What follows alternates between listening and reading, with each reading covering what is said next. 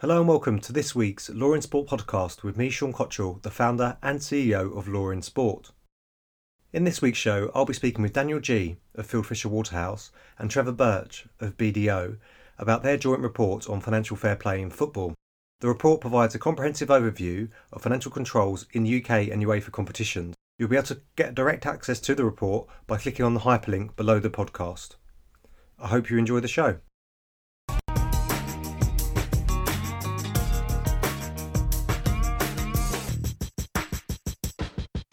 So we're here in BDO's offices for a special interview with Daniel G and Trevor Birch.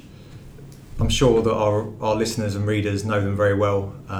They're very well known in the football industry and in sports law and accounting respectively. Guys, I wonder if you could just introduce yourselves to give a bit of background about yourselves and your businesses. Daniel, Age before beauty, Trevor. I think so. Go on then. So I'm Daniel G. I'm a lawyer at Fieldfisher Waterhouse, and one of my special areas is in sports law and in specifically the regulations. And in one specific aspect of the regulations, I advise a number of entities in relation to financial fair play and sustainability and cost control provisions. Okay, my name's Trevor Birch. I've had a career of two halves, played professional football and was chief exec of a number of clubs.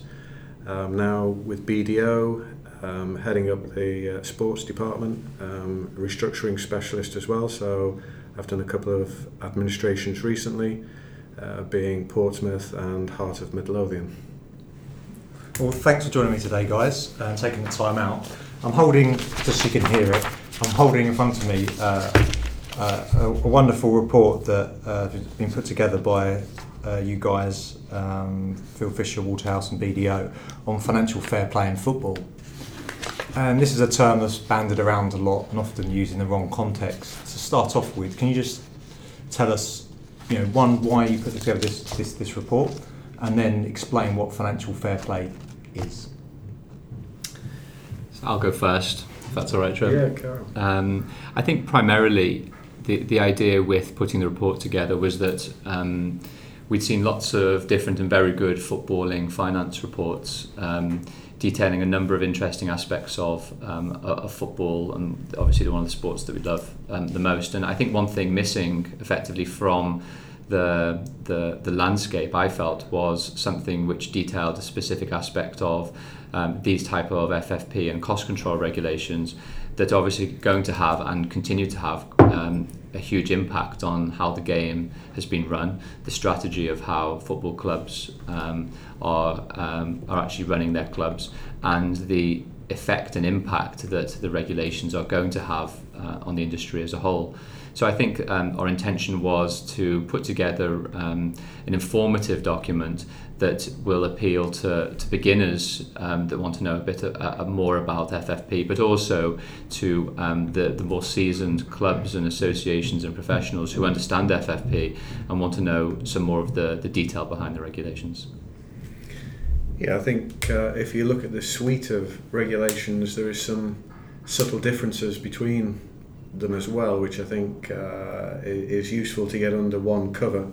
If we look at UEFA through to Football League with the salary caps in Leagues 1 and 2, and then the financial fair play in the Championship, and then with the Premier League themselves not using the terminology financial fair play, rather sustainability, I think it's very, very useful to put it all under one cover and look at the subtle differences. And so the key question is, we've hit difficult economic times of late, and now the attention's been focused on football. Is this why those regulations were brought in? How did they come about? Trevor, I'm sure was intimately involved in a lot of the discussions at the time, and is I'm sure will be able to explain some practical significance behind everything. But I think from a generic perspective, the idea was, and this is something that I don't think has come into the mainstream narrative, is that these different types of regulations are there to promote self-sustainability and, in effect, for the long-term health that the UEFA and the Premier League and the Football League would suggest, for the long-term health of the game, rather than the idea of improving competitive balance or improving the competitive landscape of domestic or European football. I'm not sure. I'm sure in a way Trevor certainly agrees with that approach and can probably shed some light more generally as well. Yeah, I suppose personally, I could say I was responsible for the genesis of these rules. You got a lot to answer for when we sold Chelsea to Roman Abramovich, and of course the Chelsea scenario followed by the Man City situation led UEFA, along with all the other losses that were being made by the various other European clubs, but I think it was particularly the oligarchs, if you like, and the benevolent beneficiary ownership model, which I think caused UEFA to look at the way they viewed football going forward and what was in the best interests of football and what they thought perhaps was going to sustain football going forward. I mean, we can argue whether it actually achieves that, the rules, but I think it was definitely a case of they felt they had to do something in the long-term interests of the game, in the interests of some of the clubs, because they're community assets as well. They were being put in jeopardy by losses that were being made. And the introduction of these rules, I think, was all about trying to create a long-term sustainable business model for football. And so I think you've alluded to it already. What are the key differences between UEFA, the Premier League and the Championship in particular? Go on. It's a good double act going on. Well, I think UEFA's I think the primary difference with UEFA obviously is it only applies to the clubs that are in the European competition. So every year there's 231 teams that will enter European competition. They are looking for clubs to fund their operations from their own revenues and very much want it to be a break-even model, in that the so-called deviations that are allowed, the acceptable losses that are allowed over the next few years are quite severe. 45 million euros for this year, but then moving to 30 million euros over a 3-year period, so that's only 10 million of euros losses a season, compared to, say, the Premier League sustainability rules, which will allow over a similar 3-year period £105 million. Now, what the Premier League, the difference with the Premier League is that in terms of the title, with it being sustainability provisions, they take the view that, well, if a owner is putting funding into the club which is secure, then what is the problem with that? If somebody effectively wants to have a go, then why shouldn't they be allowed to do that within reason? And I think the reasonability of it is the 105 million losses over the 3 years, whereas UEFA, I think, is probably more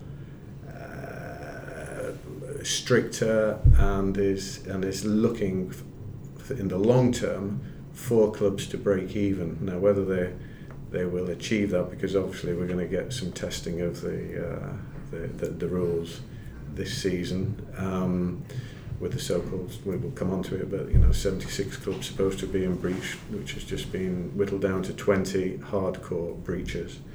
But they have definitely given themselves a harder target and a harder set of provisions that they will need to try and implement. And I think the thing that strikes me about the regulations now, and the regulations in the collective sense, is that they're all different. It's a silly thing to say, but quite a simplistic thing to say, is they're all different in a number of quite important ways. And whereas now you could be a Championship club being promoted to the Premier League, then within 1 year you're effectively having to relate with two sets of rules, and let's say you have a very good season and manage to win the League Cup or the FA Cup or manage to get into Europa League or Champions League competition, within the space of 2 seasons you could be having to adhere to 3 different sets of regulations, which is a burdensome process at that. And I think then you've got to have very savvy individuals at the clubs, the financial directors, the chief executives and the chairman and the board, that are really understanding the detail of these regulations. And I know that we hope that this report will sort of be that first step towards having a collective understanding of how the different regulations knit together. Yeah. It seems to me that it is, it's not going to be. I'd love you to get your interpretation on this, but it doesn't appear that they're going to be coming out full force and introducing really severe sanctions in the first instance, as they realise that people are adjusting to, and that's been recognised in the slow introduction of these rules. And I believe they've gone out on consultation, and they have. It seems in your report you highlight this. It seems to be that they're, from the clubs in particular, there seems to be a willingness to adopt these. Yeah, I think both sides are in a learning process, both from the regulatory authorities and the clubs themselves. And I suppose the key issue is, are the clubs going to embrace it? Are they going to adhere to the spirit of the regulations rather than just the words? Can UEFA apply the sanctions? Will the clubs allow themselves to be sanctioned? Because of course the ultimate sanction is for clubs to be ejected from the Champions League, and if you had 3 or 4 of the top clubs, would they really impose those sanctions? So I think and that's why there's an element of a softly approach in terms of how they are going to deal with some of these initial breaches.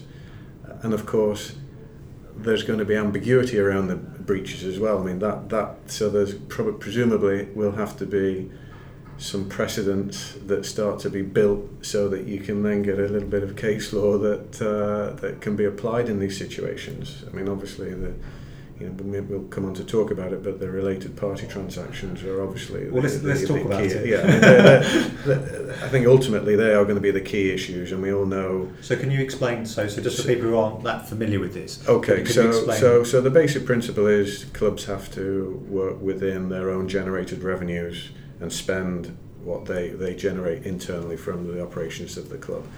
That can be artificially enhanced by transactions with so-called related parties related to the owners of the club. So it's not just the owners themselves, but perhaps closely related parties who will enter into some form of sponsorship agreement or whatever, which then enhances the revenues and allows the club then to spend more money than it would do if it just generated from its own resources.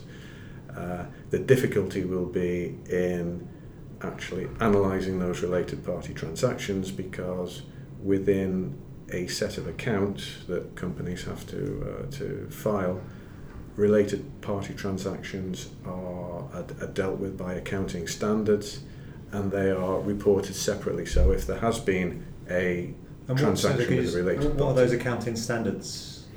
Well, it's for us non-accountants. It's international accounting standard. Right, okay. I'm not an auditor, so I'm not sure of the number, but it's in the 20s. And that will define what is a related party transaction, which is then therefore outside the normal trading of the business and has to be reported separately, so that anybody looking at the accounts can make their own judgment as to what a company can generate in it on its own terms, rather than being artificially enhanced by a related party. So the accountant will pronounce on that. What UEFA are saying, and the Premier League, in terms of their rules, are accepting that if a transaction is reported as a related party transaction, then that has to be disclosed to the Premier League and will be treated as related party transaction. UEFA goes a little bit beyond that and says, and this is where it starts to get interesting, is that they will not be bound effectively by the reporting of a related party transaction by the auditors. Now, and therefore then they will look at the substance over the form of the transaction, and therein will start to be some very interesting conversations. So when UEFA try to then challenge a club who has presumably had its related party transaction signed off by its auditors, but the UEFA decide, well, that's perhaps not quite in accordance with their view of the transaction, you'll get into some very interesting debate and discussion, and we'll see in the next few weeks as to whether that is going to happen in the couple of scenarios that we know are going to exist. So talking on that then, on the enforcement of this, what is the time frame? What are we working? What's the introduction, and then in the coming months, what's going to happen? Well, very briefly, I mean, we had the UEFA FFP regulations published in around May 2010. And then what happened, they said that for the 11-12 seasons accounts and the 12-13 seasons accounts will be based on then the break-even amount for the 13-14 season. And now that those two accounting seasons have been, finances have been collected, we're now in a position in the coming weeks now where UEFA will be coming to decisions on the potentially affected clubs. The initial timeline was that decisions may be likely in the coming weeks, or the last week of April, but it now looks likely that the decisions at least will be published, i.e. on a headline level, around the first week of May. The question then becomes, on a number of things, will actually the full text of the decision be available? Will it just be the headlines of particular clubs? Question remains on when the clubs will actually be told that they're fundamentally in breach as well, to enable them to be able to potentially challenge the decision. And there's also an interesting settlement provision in the procedures, which is effectively a plea bargain, which allows clubs to be able to settle for presumably a lesser sanction if they're found to be in breach. And the settlement provisions, I think it's Articles 15 and 16 of the procedural rules, were only published in the end of February of this year, and those procedures changed from what they were previously. And is this an adoption? Are these adopted from competition law? Is this something you see in cartel cases? Very much so every day. So over the last 2 or 3 years, we've dealt with quite a lot of potential settlement decisions or discussions with the European Commission or other authorities. And those notices are 30 pages long, whereas the UEFA procedural regs articles for 15 and 16 are, I think, 4 sentences. So I think, just as what Trevor was saying, the interesting thing that will play out now is it will be really important to know how the settlement procedure will be used, but also, as importantly, how the sanctions will actually be imposed. The question for me isn't, will sanctions be imposed on clubs? Clubs in breach will be sanctioned. The question for me is what those sanctions will be. So will a €10 million loss mean expulsion from competition? I think it's less likely. Will a €100 million loss over the acceptable amount be likely to be expulsion? I think it's more likely that the higher the loss, the more likely the severity of the sanction, the severity of the high level sanctions will apply. And it will only be after a number of seasons probably of cases going to CAS, settlement cases occurring, will then clubs be able to understand that there's a benchmark approach to, if you're making a certain loss, these are the likely sanctions that may be permitted. And just remind me again, will the settlement decisions be published?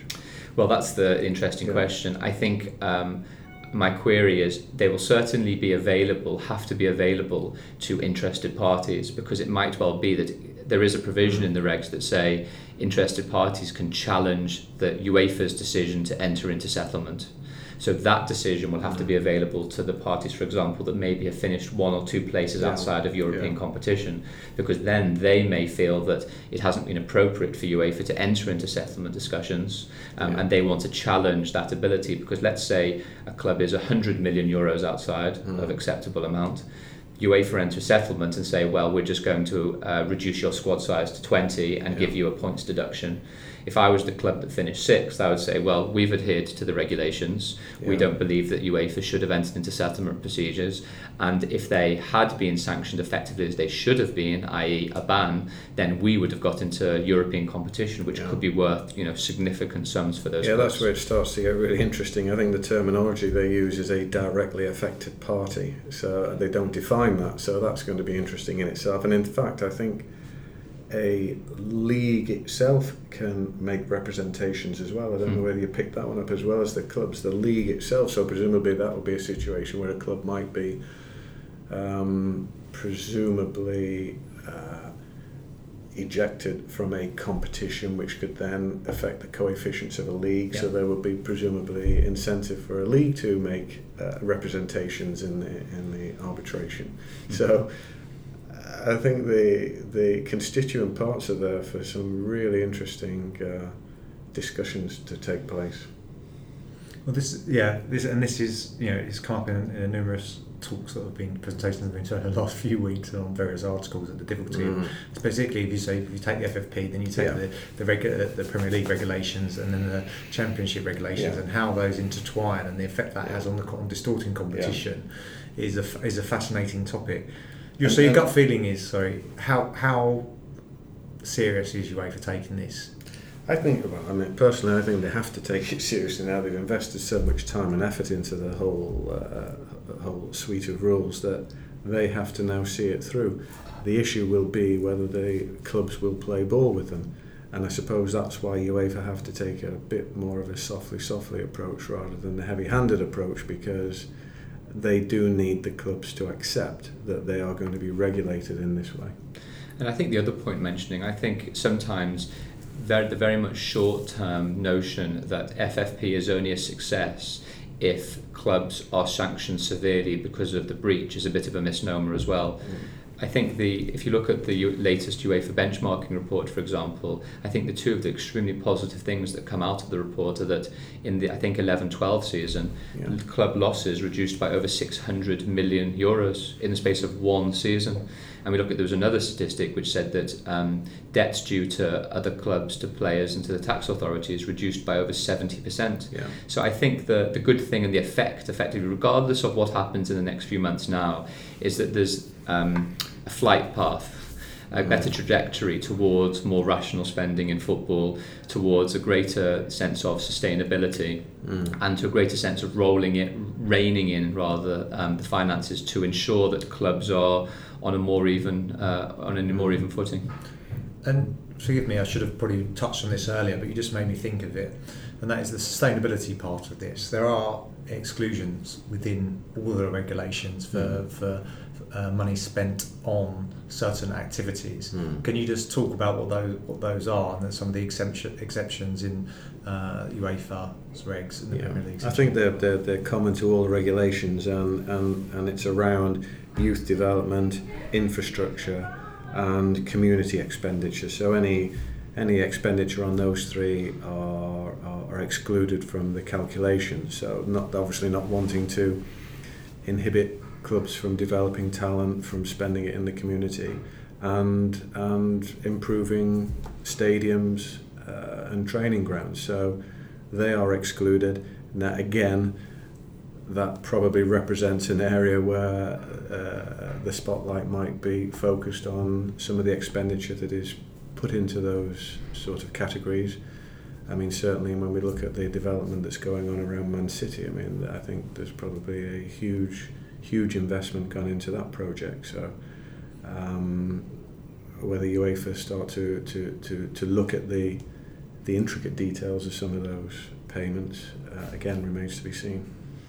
And I think the other point worth mentioning very briefly is we have, in the UEFA rules at least, the last clause of the entire regulations, which is Annex 11, which effectively sets out that contracts entered into before June 2010, which was the time that the initial regulations were published, the cost of those contracts from the 11-12 and 12-13 seasons, 11-12 season, but counts for different monitoring periods, are excluded, and it's been rumoured that those contract costs could be hugely significant and add as a major discount amount to the actual headline club loss. And if, for example, you believe that, you know, one season, let's just say a wage bill of 100 million, a club has a wage bill of 100 million pounds, it could be anything up to 40 million pounds could actually be removed from the club's cost base because of those pre-2010 contracts. I think that's why it's very difficult to comment on some of the figures that have been reported so far, because there are so many allowances that will be made before they actually strike the bottom line.